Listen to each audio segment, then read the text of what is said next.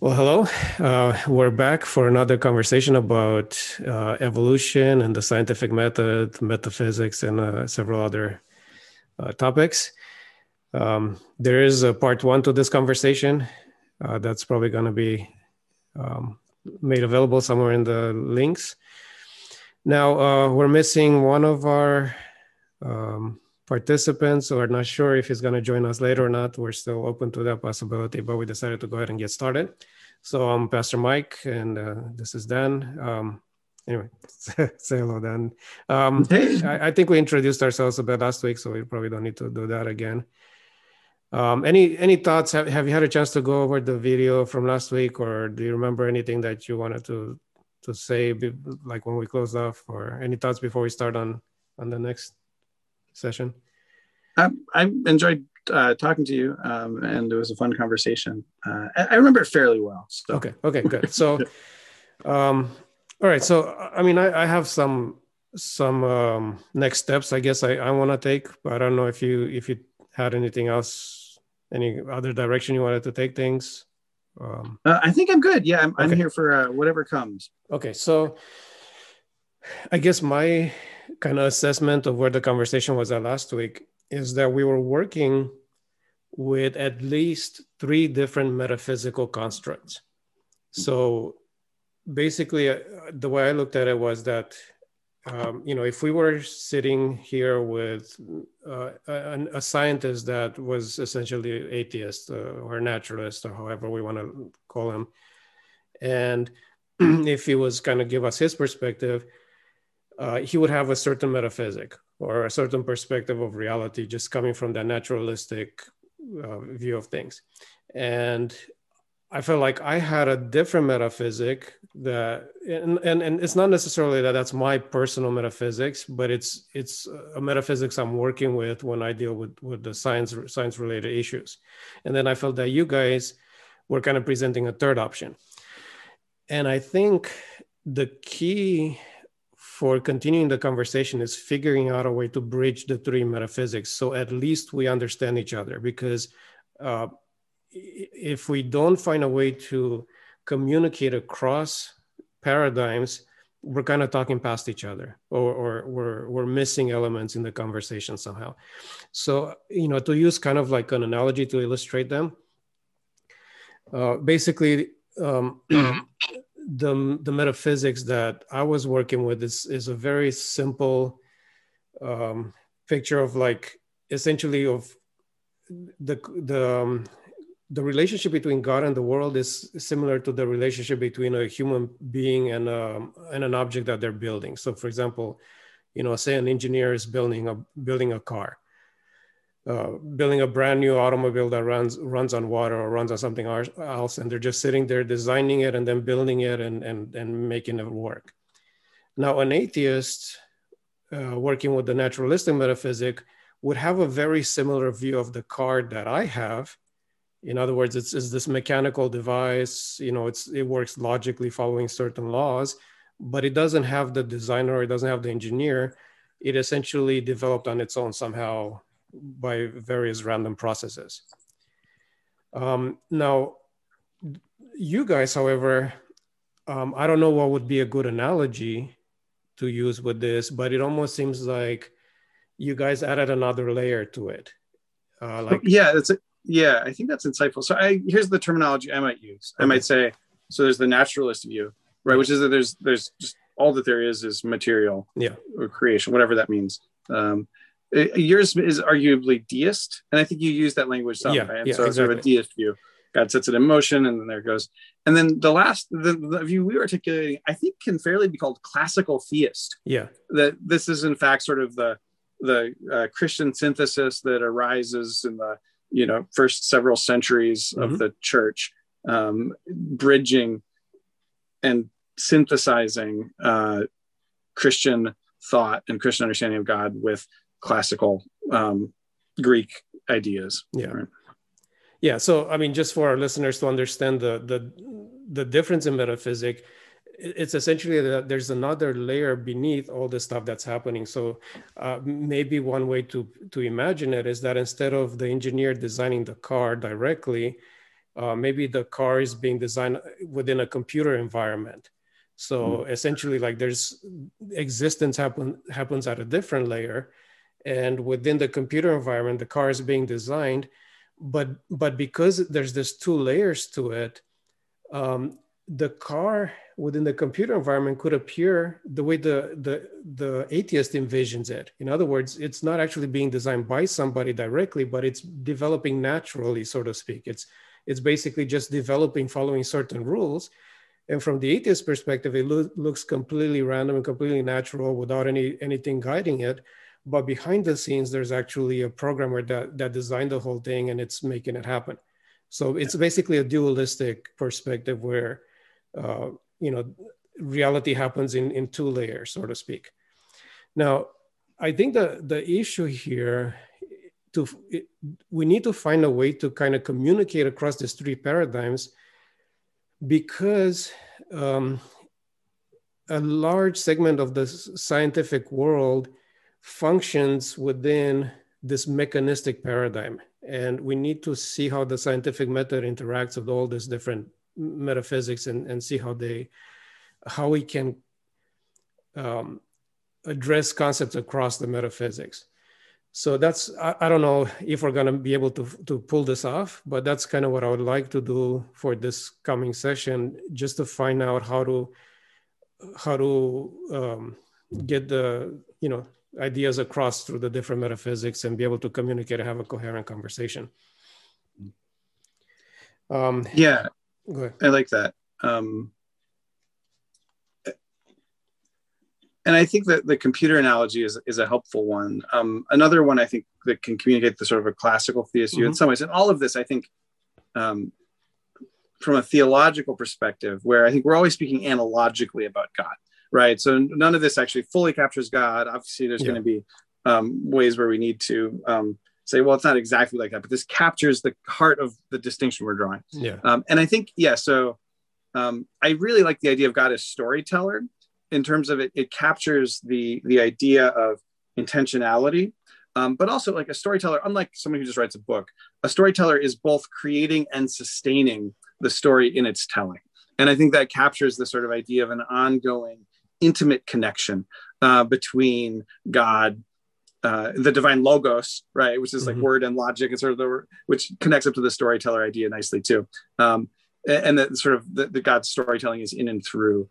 And constituting all of the things, and we can fudge that, but that's really distinct from the deist concept. I think you're really nailing it. That God sort of set up a clock and it's in motion, or built this car and there it went. And I think one way to bridge just those two, actually, that's kind of interesting, is to say that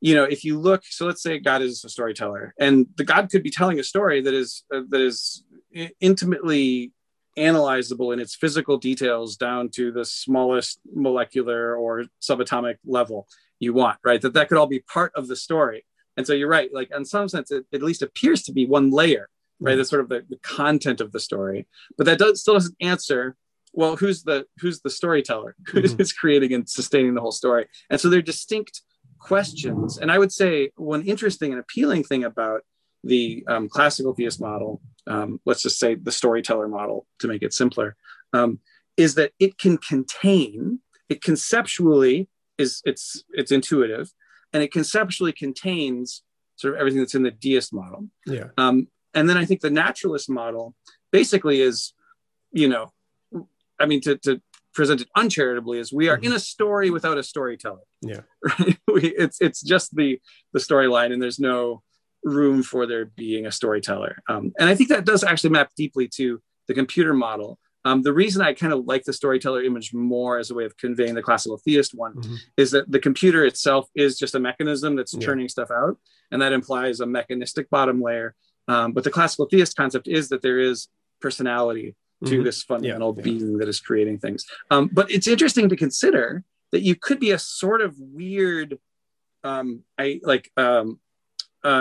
idealist, an idealist without ideas, right? You could imagine that ultimately everything is kind of ideal, like everything is kind of like some kind of weird computer that who knows where it came from, but it's not personal. There's no personal or intentionality to that fundamental layer. And so I think there's like, it's almost like you could make a map where there's deist is to classical theist as naturalist is to this sort of idealist without ideas, right? Yeah, something like that. Yeah. Yeah. The famous, what would be the famous model of all this is the movie The Matrix. Like there's this bottom layer that's reality, and then there's this matrix where everybody's living their life thinking it's the real world. So anyway, I think the problem with a lot of these things is that's because so much of science happens within this naturalistic paradigm.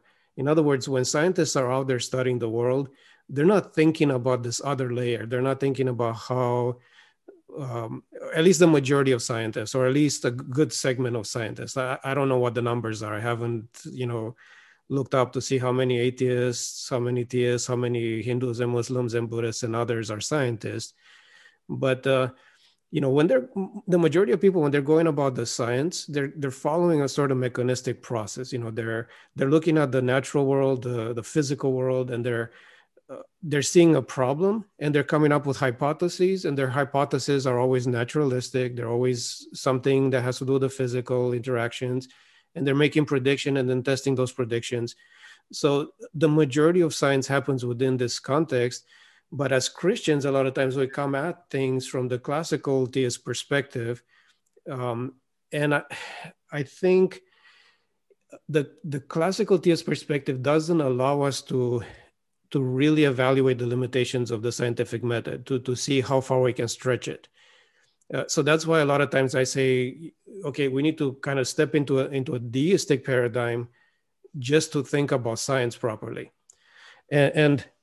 But anyway, right now, what I would like to do is to see if there's a way for us to communicate across paradigms. So I don't know, maybe I need to ask you some questions, like from within your perspective, the way you view the universe. When you think of reality as the atheist sees it, right? So basically, there was a Big Bang. There was something before the Big Bang, maybe not. But the whole thing was just a series of natural processes. Do you view reality in that same way? In other words, do you think that the history of the universe is fairly similar to how the naturalist sees the history of the universe, except that there's this other layer beneath it that is God? Or do you think that maybe some of the things that naturalists believe happened didn't actually happen? Or what's your view of the overall history of the universe? Yeah, so from one perspective, this might be a nice way of getting at some of that. Okay. So sometimes it's intuitive, and sometimes some arguments for God will say, well, what was before the Big Bang? Whatever was before the Big Bang was God. And there's something to that. That's an interesting sort of thought exercise, that there is some kind of an infinite regress that opens up in terms of how we think about time. And maybe our concepts of time just break down. I mean, even from the physics we know that our intuitive concepts of time don't serve us very well.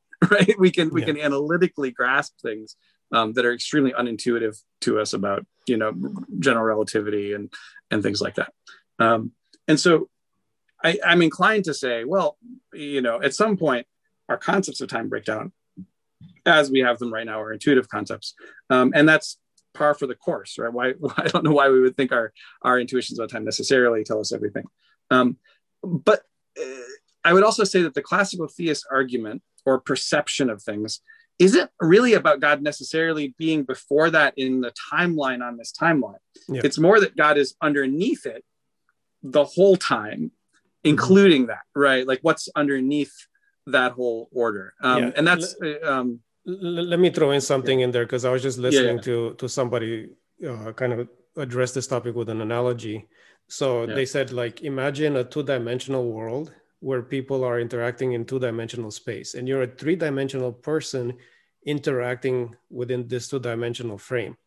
Now, if this two-dimensional individual is moving along a timeline, you as a three-dimensional individual could simultaneously all those different time points at the same time, so to speak, So essentially it was an argument for God as timeless. or eternal. Yeah, that's a timeless version of. No, I think that's related, right? We're sort of getting at this idea of God being outside of time, and it doesn't have to necessarily be a super mystical concept. I mean, if I'm holding a book, in a certain sense, I relate to the entirety of what's in that book from outside of it, right? So it's not a super difficult concept to get your head around.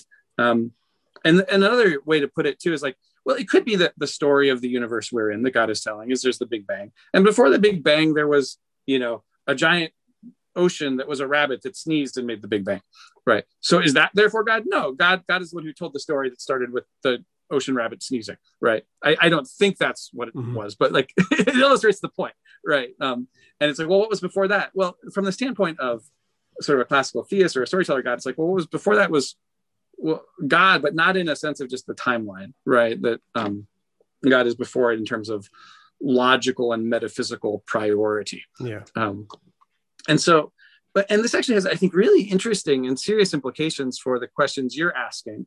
And I think to a really great extent, here's what I think in a nutshell has happened with the extent to which a lot of scientists are naturalists. I think it's just fashion.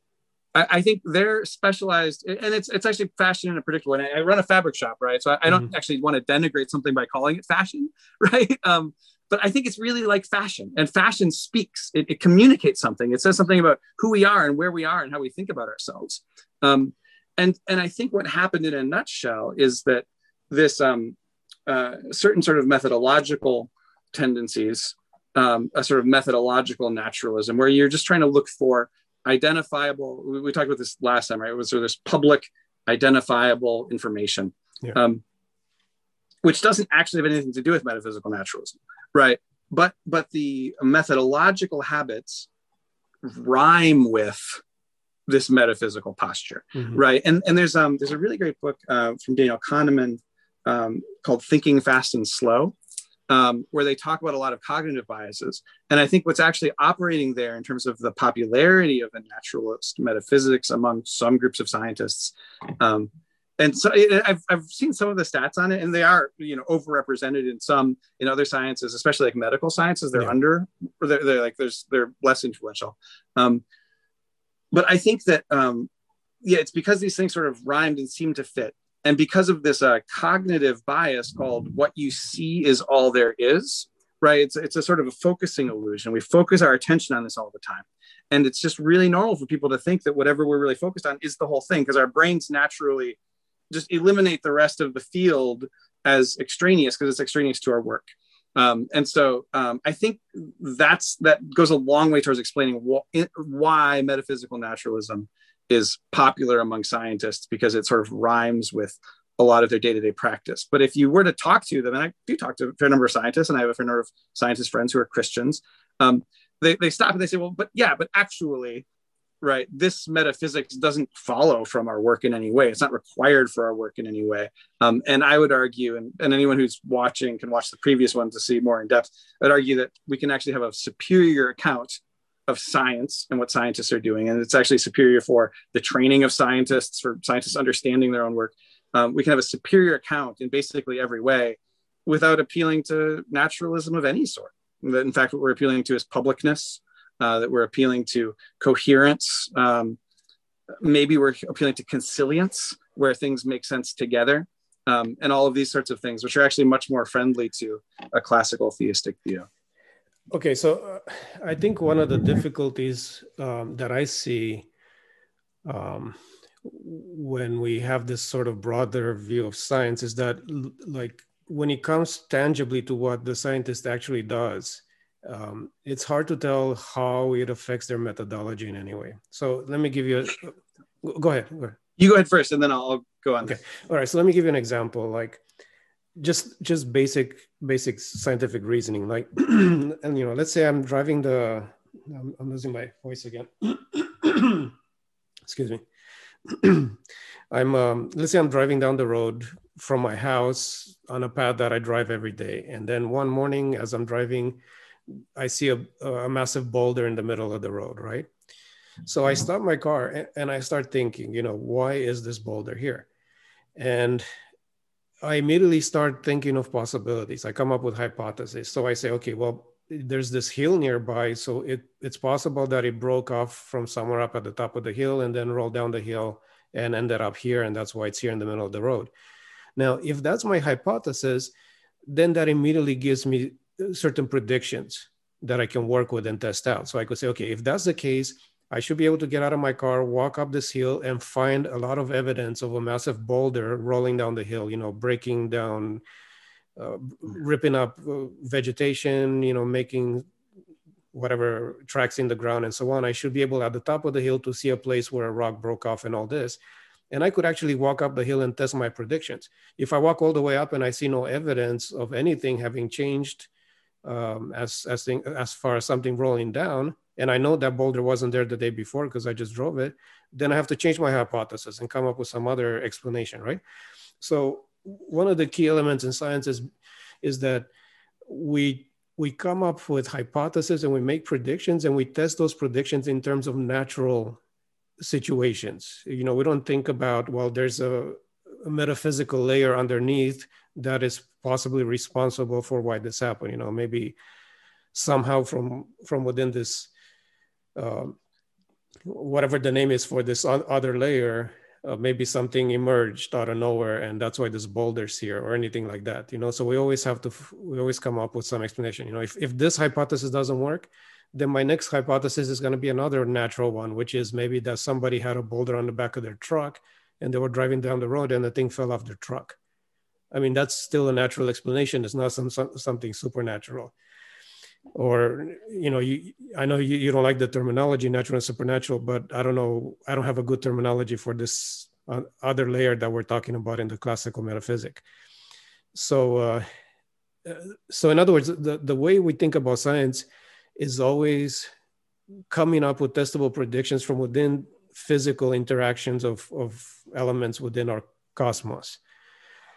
And the question, of course, is if we do allow for the existence of a God, for the existence of something greater to reality, science doesn't seem to have a place to insert that into the picture.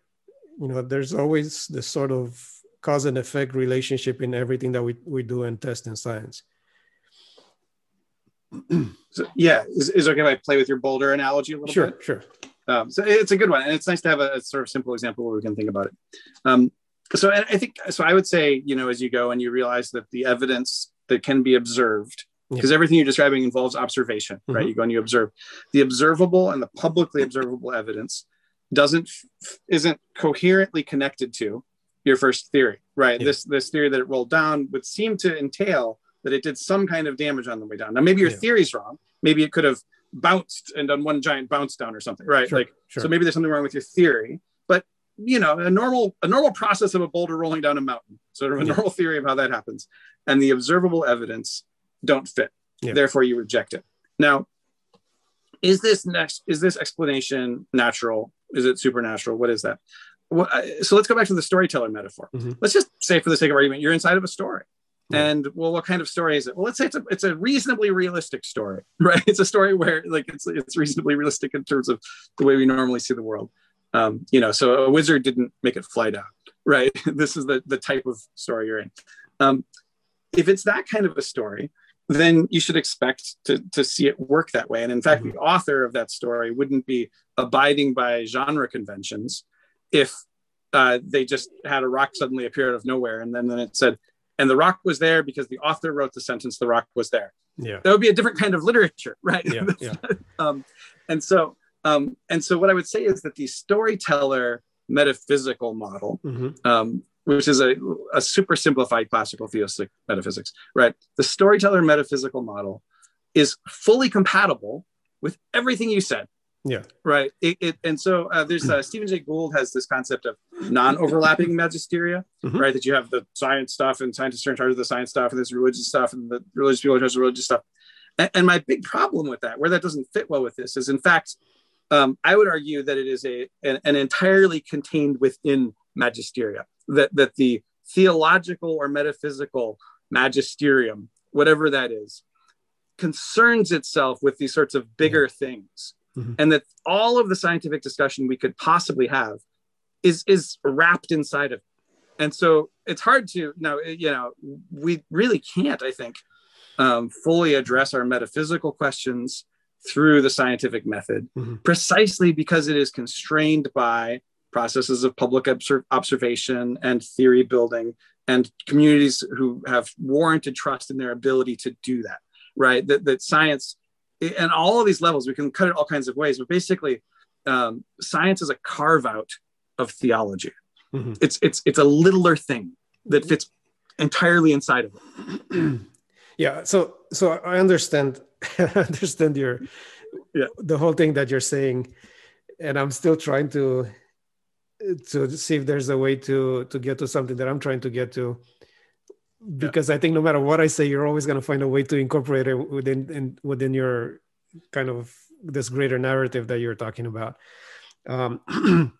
But okay, so let's try this. So within the physical world, there's some things that work and some things that just don't work because of the limitations of physical law. So I don't know if I can come up with an example or not, but for example, one of in the things I said previously with the boulder, I was able to eliminate a hypothesis because I expected that if that hypothesis was correct, my predictions would come true. But if we look at the entirety of existence, everything that if we at least from the naturalist perspective, the naturalist has an explanation, or at least hopes to eventually discover an explanation for the entire thing from beginning to end. Now, to the point where, like, you could say, well, sure, but yeah, you can explain all this stuff, but at some point God was behind it, or at some point there was this story underneath it. But the naturalists will say, we don't need that story. We could explain the whole thing without any other external factor. So what I'm trying to understand, at least for now, is if you feel that there's some point in the naturalist paradigm where the thing breaks down and you definitely need some kind of higher power involved, or else it wouldn't work? Or do you think the whole thing would work from beginning to end, and maybe in 1,000 years from now, the naturalist will be able to have a complete picture of everything that exists and a complete explanation of everything and solve every scientific dilemma, and then you're still going to come around and say, yes, but this is contained within this greater story, this greater narrative, and God is behind the whole thing as it is, because he wanted the whole story to be self-contained. So I don't know if you understand my question. It's getting complicated totally. At this point. Yeah. And in a sense, this could be taken as an apologetics question, right? So, well, cool, you say that, and then a naturalist says, well, I don't need that. Yeah. Right. But it could also be taken as in a less apologetic mode, where it's like about sort of trying to argue them, and more about like, well, yeah, what does one truly say about that in terms of ontology, right? What in terms of epistemology, in terms of metaphysics, what does one say about that? And I'll take it. I'm going to try to take it in the second sense. Yeah. But actually, that second sense has a bunch of different takes on it. So first of all, I would say, well, has the naturalist shown that they don't need that? Because what often happens actually is they just assume that they don't. Yeah. Which gets back to this. There's actually a methodological practice of looking for publicly available information, which I would argue they have blown up past the confines of what it's actually good for, right? They've fallen for the cognitive bias of what you see as all that there is, and they've just projected that onto metaphysics, and they haven't really thought about metaphysics, and they just shake their hands. But in all of that, I mean, well, they need to have more than that if they don't want me to just dismiss them as someone who's not reflective enough to realize that they're overgeneralizing from a small sample size. Yeah. That they're overgeneralizing from, or even worse, actually not even overgeneralizing from a small sample, because this isn't just about what they can prove or demonstrate, but they're overgeneralizing from the way they want things to be, right? You have all these people say, well, everything's ultimately just little particles bouncing around. It's like, well, I don't know if that's not what that doesn't actually seem to fit very well with what we're learning in terms of quantum physics and things like that. And we were talking a little bit beforehand about John Conway's free will lectures, which I'm not equipped to evaluate in terms of their mathematical content or in terms of their quantum physics content. But he is, a highly regarded mathematician working with a highly regarded quantum physicist, and arguing essentially that the naturalist order is not materially deterministic. Now, hey, if you don't want things to be materially deterministic, then you don't need anything more. But right, or if you want things, if you don't care about whether things are deterministic, then you would say, okay, well, I guess that's how it is. Yeah. Right. But a lot of physicists, they want determinism, right? They really want there to be a deterministic universe because they want it to be able to be modeled. And a funny thing, this is kind of funny, but it's also very serious. A funny thing you could say then is, well, if Conway is right, then if you really, really want a deterministic universe, I don't really want one, but if you really, really want a deterministic universe, then you need something higher than a physical level of order to say that it's deterministic, right? Because we could still live in a divinely deterministic universe, arguably, even if it's not physically determinist. So I think, but I think underneath that, the sort of bigger point or the underlying point of that whole discussion is, I don't think you need any metaphysics at all to do science. In a certain sense, right? All you need to do is say, well, I have an internally coherent model here. I have some publicly available observations, and we have a community that's actually sort of building warranted trust around increasing observations around that. And it could be that underneath that, there's nothing. It could be that underneath that, there is a storyteller God. It could be that underneath that, there is a deistic God who set everything in motion like clockwork, and now it's all just running as it goes. It could be that there's all kinds of things underneath that, and it just doesn't have anything to do with that. Right. And another way I would put this is that that a scientist like that, sometimes they act like they are post-metaphysical, that they have resolved metaphysics, because I've discovered that when I drop a pen, it falls at this rate. Therefore, we are done with metaphysics. It's like, that is incorrect. Yeah. You are not post-metaphysical because you can measure the rate of a fall of a pen or anything else. Yeah. Right. Yeah. And so philosophically, there's something really absent from that view. And I actually like to talk about being pre-metaphysical in the sense of, well, let's be kind of open-minded about it. Let's be curious about whatever these things are that are beyond what we can see. And I do think that that's a powerful answer, actually, to the metaphysical naturalist who thinks that science disproves whatever or makes everything extraneous. It's like, it doesn't. And in fact, I think to a first approximation, all of these metaphysical approaches, whether it's naturalism or deism or classical theism, have actually a very loose relationship to the practice of science. Personally, I think another thing that a naturalist or a scientist might want is a philosophy that deeply undergirds and encourages science. And I would say that classical theism does more of that than metaphysical naturalism does, right? So that might be something more that they want that classical theism can give them. Yeah, so I think at least some, I posted this video, the previous video, in a group that had quite a few atheists, and they weren't happy because we were starting with the assumption that there is a God instead of proving that there is a God, which anyway, that's a whole other discussion. But I kind of lost my train of thought with that. I'm just going to jump to something else. So I guess for me, the question here is, like I said, in your perspective, I could see how your perspective, this is what I was getting at, that like, at least for the more informed scientists, even if they're coming from an atheist perspective, they can appreciate other scientists who are Christian as long as their metaphysics jives well with the scientific perspective or jives well with the naturalist metaphysic, where they could work together. Because you believe there's this other layer, I believe there isn't another layer, but we can still do our science and move on and not get hung up over it or whatever. So I can appreciate that. I guess the question is, within your particular metaphysic, I still don't know if, in your view, okay, so let me back up a little bit. You mentioned how within the naturalist perspective, they don't have a big enough sample size, which is correct at this point in time. But it's possible that, say, 1,000 years from now or wherever, and assuming science keeps advancing at an amazing rate, maybe they'll be able to come up with natural explanations for everything. And at that point in time, you could say, hey, they've studied the entire universe, they studied all there is, and they found a way to explain everything completely naturally without it relying on any external elements.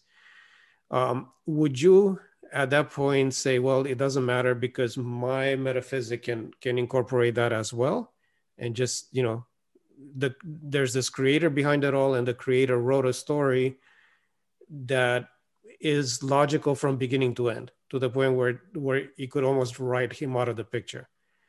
Or would you think that that's not going to happen? Do you think that at some point, if scientists keep studying the universe, there's going to be a point in time where they're going to hit a wall and realize, hey, we cannot explain all this stuff? Yeah. So first, I want to address something you mentioned. You shared this with a group of atheists, and they were unhappy because they thought that we were assuming that there is a God. Yeah. And I just want to clarify, that's actually not what I'm doing in this discussion. Yeah. Right. What I'm doing is comparable in a broad sense to what any scientist does when they lay out a variety of theories. Mm-hmm. We're just analyzing metaphysically a variety of possible metaphysical theories, exactly, and how they relate to observable evidence. Yeah. The problem with the atheists is an epistemological problem that in fact, one of the people I talked to was actually willing to come on into this conversation with us. And I wouldn't mind bringing him if you're okay with it, and if Dave is okay with it. I love that. Yeah. I think he would take us on a bit of a detour, because we're going to have to discuss epistemology first. And there's some issues there, because from their perspective, they're arguing, listen, we don't even need to consider other metaphysical hypotheses until you bring evidence for them. And until you can provide overwhelming evidence that these hypotheses are worth considering, we just need to stick to the naturalistic hypothesis because that's the one we know works, or whatever. So anyway, there's an epistemic issue there that's going to take us kind of on a fairly major detour if we go there. But yeah, sorry to interrupt. Go ahead. That's great. No, and so now to come back to your question. So, okay, cool. So let's imagine, and I think you actually touched on it already, right? Mm-hmm. Let me just layer in what you're actually saying here to this, because I think it directly relates. So what we need here is a theory and a question of what evidence comports with that theory. Yeah. Right. So, and the storyteller God illustration that you touched on perfectly is like, okay, cool. Imagine a world where people have understood and can explain every observable phenomenon using concrete observable models, and that the scientific method has not only been enormously successful, but is in fact, like, they can understand literally everything that can possibly be observed with it. Yeah. Is that evidence for hypothesis A, metaphysical naturalism, hypothesis B, deism, hypothesis C, classical theism, which we're glossing simply as a sort of storyteller God?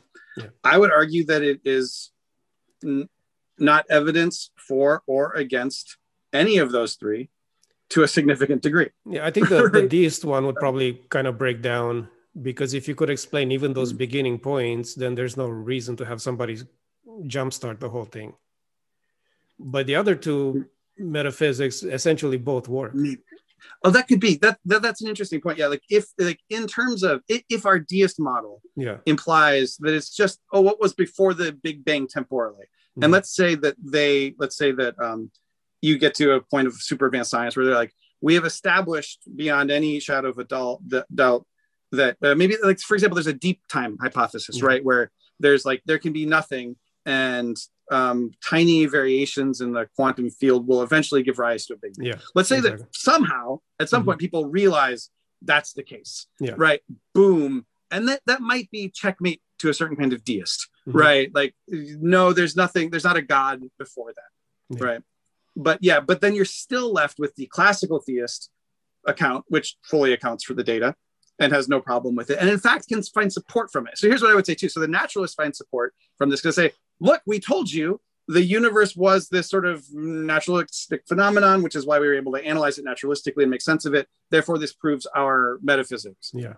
But the storyteller would say, no, you've just proven that we're in a story being told by someone who wants to be known so fully that they allow themselves to be known fully in this way, at least this aspect of who they are. Yeah.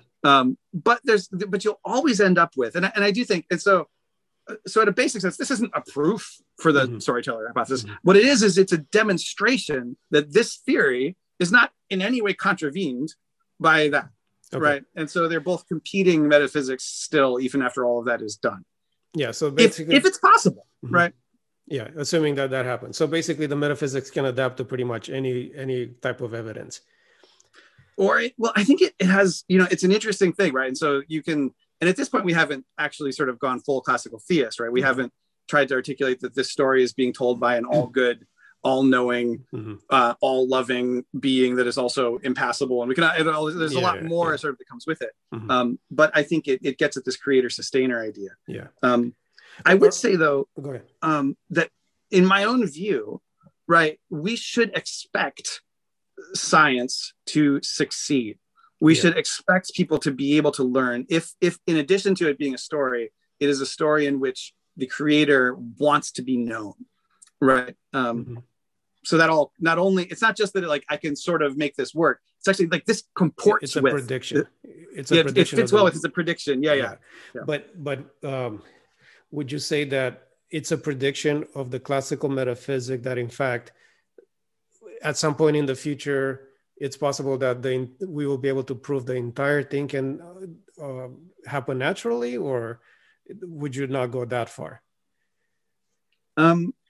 So there's two different questions. So I think in terms of like, a basic storyteller metaphysics, it really depends on the type of the storyteller. But also there's no reason to it just depends on the type of the storyteller. But I would say, so as a Christian, I would actually, I actually believe that God will, restore the created order, and that there will come a time when we will know, we will be fully known, and we will know God, right? That we are in fact in a process of learning and discovery in which an infinite being who is infinite love has invited finite creatures into that process of learning and growth.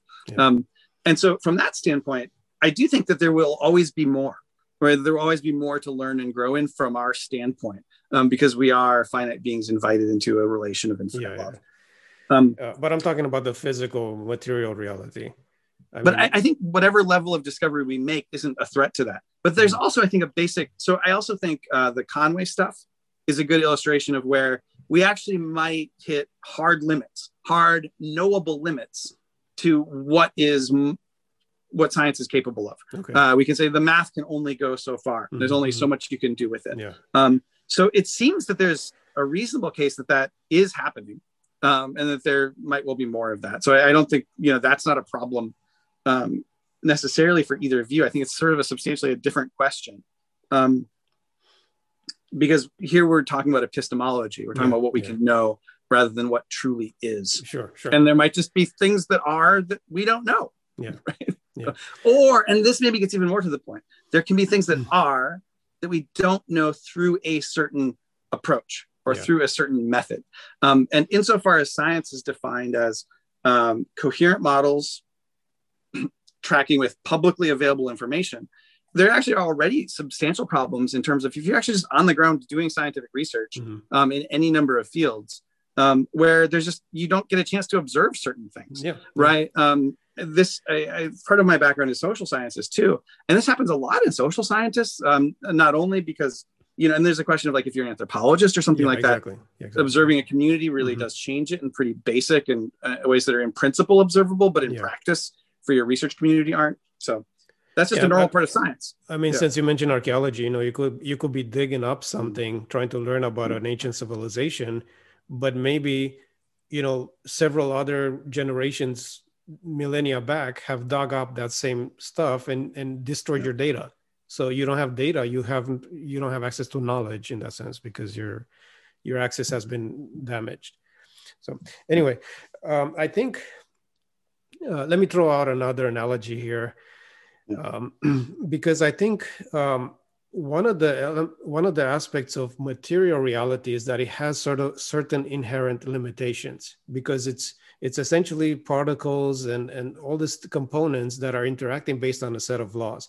So imagine that you had a room that's made entirely out of metal, and it has no doors or windows. And inside this room, you have a metal box, and there's a bomb inside the box, right? So the bomb explodes, the metal box shatters, and then it sprays all over this metal room, and the little pieces of metal lodge all over the place. Maybe some get stuck in the wall, some fall on the ground, whatever. Now, if you were to come into this room later and observe, there's all kinds of different configurations within as to where the different pieces of metal from the box have landed and where they are stuck in the wall or whatever. But there's certain configurations that are essentially impossible to be the result of that particular scenario. In other words, like for example, you would never have the entire box shatter and then all the pieces kind of go in a circle and come around and land in one single place, just because of the physics of the situation. So within our material universe, there's certain rules in place, certain laws based on how things interact. And there's certain versions of the universe that could never fully develop on their own, even if some versions of the universe could, the way scientists believe it happened. I don't know, that's a super complex illustration, so I don't know if it's making sense still, but what I'm saying is that by the very nature of material reality, we don't know ahead of time for a fact that the universe could have developed on its own. Maybe some universes could have, and other versions of the universe would just never develop on their own, and they would need somebody to kind of jump in within a certain natural process and tweak things along to get to where they are today. So are you getting towards like a cosmological fine-tuning argument here? Are you sort of you're making me think of that as maybe not. I'm just saying that essentially the naturalist paradigm works with this assumption that if we work our way backwards and we study the universe, eventually we're going to find some kind of cause and effect answer for everything that has taken place from beginning to end. And then what you're saying is that if such a thing happens, your metaphysics can accommodate that. It could incorporate it and subsume it and say, hey, this is perfectly lined up with my metaphysic. Yeah. But the thing is, we don't know ahead of time that that's in fact how the universe happened. It could be that we live in a universe that it would have been impossible for it to develop naturally from one end to the other. Maybe it needed some kind of additional intervention. So like things are naturally unfolding to a certain stage. Then if they're left alone, they're not going to go in the direction we want them. So God would have to kind of step in and move things in another direction and then let it develop on its own for a while and all these things. So the problem is, as Christians, we don't actually know ahead of time how God went about the creative process. But science assumes a certain pathway because it has no choice, because it's going off of this naturalistic basis. So essentially, it always has to find some natural explanation for why things happen this way versus some other way. And you know, there has to be some random, something based on the laws of physics that explains why certain things ended up the way they did. And that's where the question is, how do we know that that's what God actually did? How do we know it actually happened this way ahead of time? Yeah. So go ahead. Yeah. There's a lot there. Is it okay if I respond to it, or do you want to keep? No, go ahead. I'll have something else afterwards, but go ahead and see what you have so far. So actually, I like to do things chiastically, right? So the most recent thing is you're talking about really something that gets to questions of determinism and free will and naturalism in that relationship. And then before that, you had an interesting example of a metal box exploding in a way that doesn't that is predicted to be impossible according to the laws of nature. Yeah. And I want to deal with that. So let's deal with the deterministic thing first. I would argue that first of all, science doesn't need determinism. Okay. Right. What it does though is it needs explicit models, which have a deterministic character. So this is where people take this sort of small sample size and they fall into this cognitive illusion, which actually just hurts them as scientists. Like we don't even have to talk about metaphysics. Like this actually constrains scientists, I think, sometimes in unhelpful ways, where they confuse the fact that they're making maybe a deterministic model with the fact that the cosmos must be deterministic. It might just be that we make deterministic models sometimes to capture the things that are deterministic or that seem relatively deterministic or that are predictable at some scale. I think we're using the term deterministic differently here, because for a scientist, determinism versus probabilism is not necessarily like in other words, they're not a scientist can accept probability just fine. They could work with probability just fine. So the universe could be probabilistic, and we could still have a sense of why things ended up a certain way. And it could still be that none of the available pathways work, or so to speak. So, there's multiple pathways, but none of them actually work. And there's a probability as to which pathway. I don't know if that makes sense, but yeah. Anyway, I don't know if we're using determinism correctly, or we're both using it the same way. No, I think it's fair. And it's like underneath this is like there's intra-science debates and debates between disciplines. And there's certain people, I'm thinking about like Lakatos and Popper and some of the debates that developed around there. And there has been through a lot of the 20th century, there was through a lot of the 20th century, it's a long time ago now, 20th century, but there was through a lot of the 20th century. I think a certain kind of physics envy, because towards the beginning of the century, there were just these enormous discoveries in physics. And so physicists sort of had this sort of outsized influence. And I think, there's the famous Einstein quote that God doesn't play dice. And there was a certain school of thought that was looking for deterministic models. Yeah. And there's actually a certain philosophy, and there's a certain kind of metaphysical set of maybe commitments or biases behind that. But yeah, that like probabilistic deterministic is the probabilistic model, does it really reflect fundamental reality, or is it just something we do to help our model be better?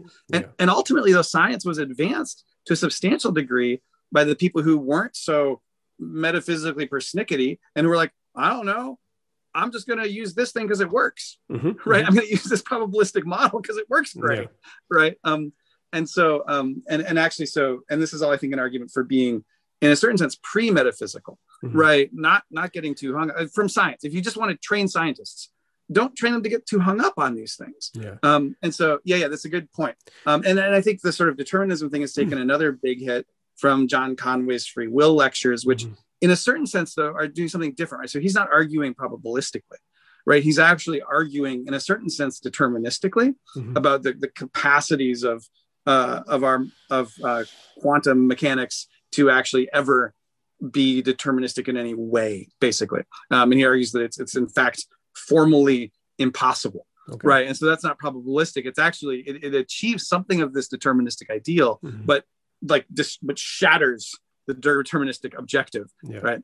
And so, but you were bringing up sort of free will and the sort of model of the universe. And I just think in a basic sense, it's all really passé, right? And really not even early 20th century passé, right? And that a lot of metaphysical naturalists seem to almost be acting as if that, that ideal, that Einsteinian ideal, is still like what defines science. And it doesn't even define physics, let alone, for example, I think Nate Silver's work on 538, where he does a lot of really good Bayesian quantitative analysis of polling data.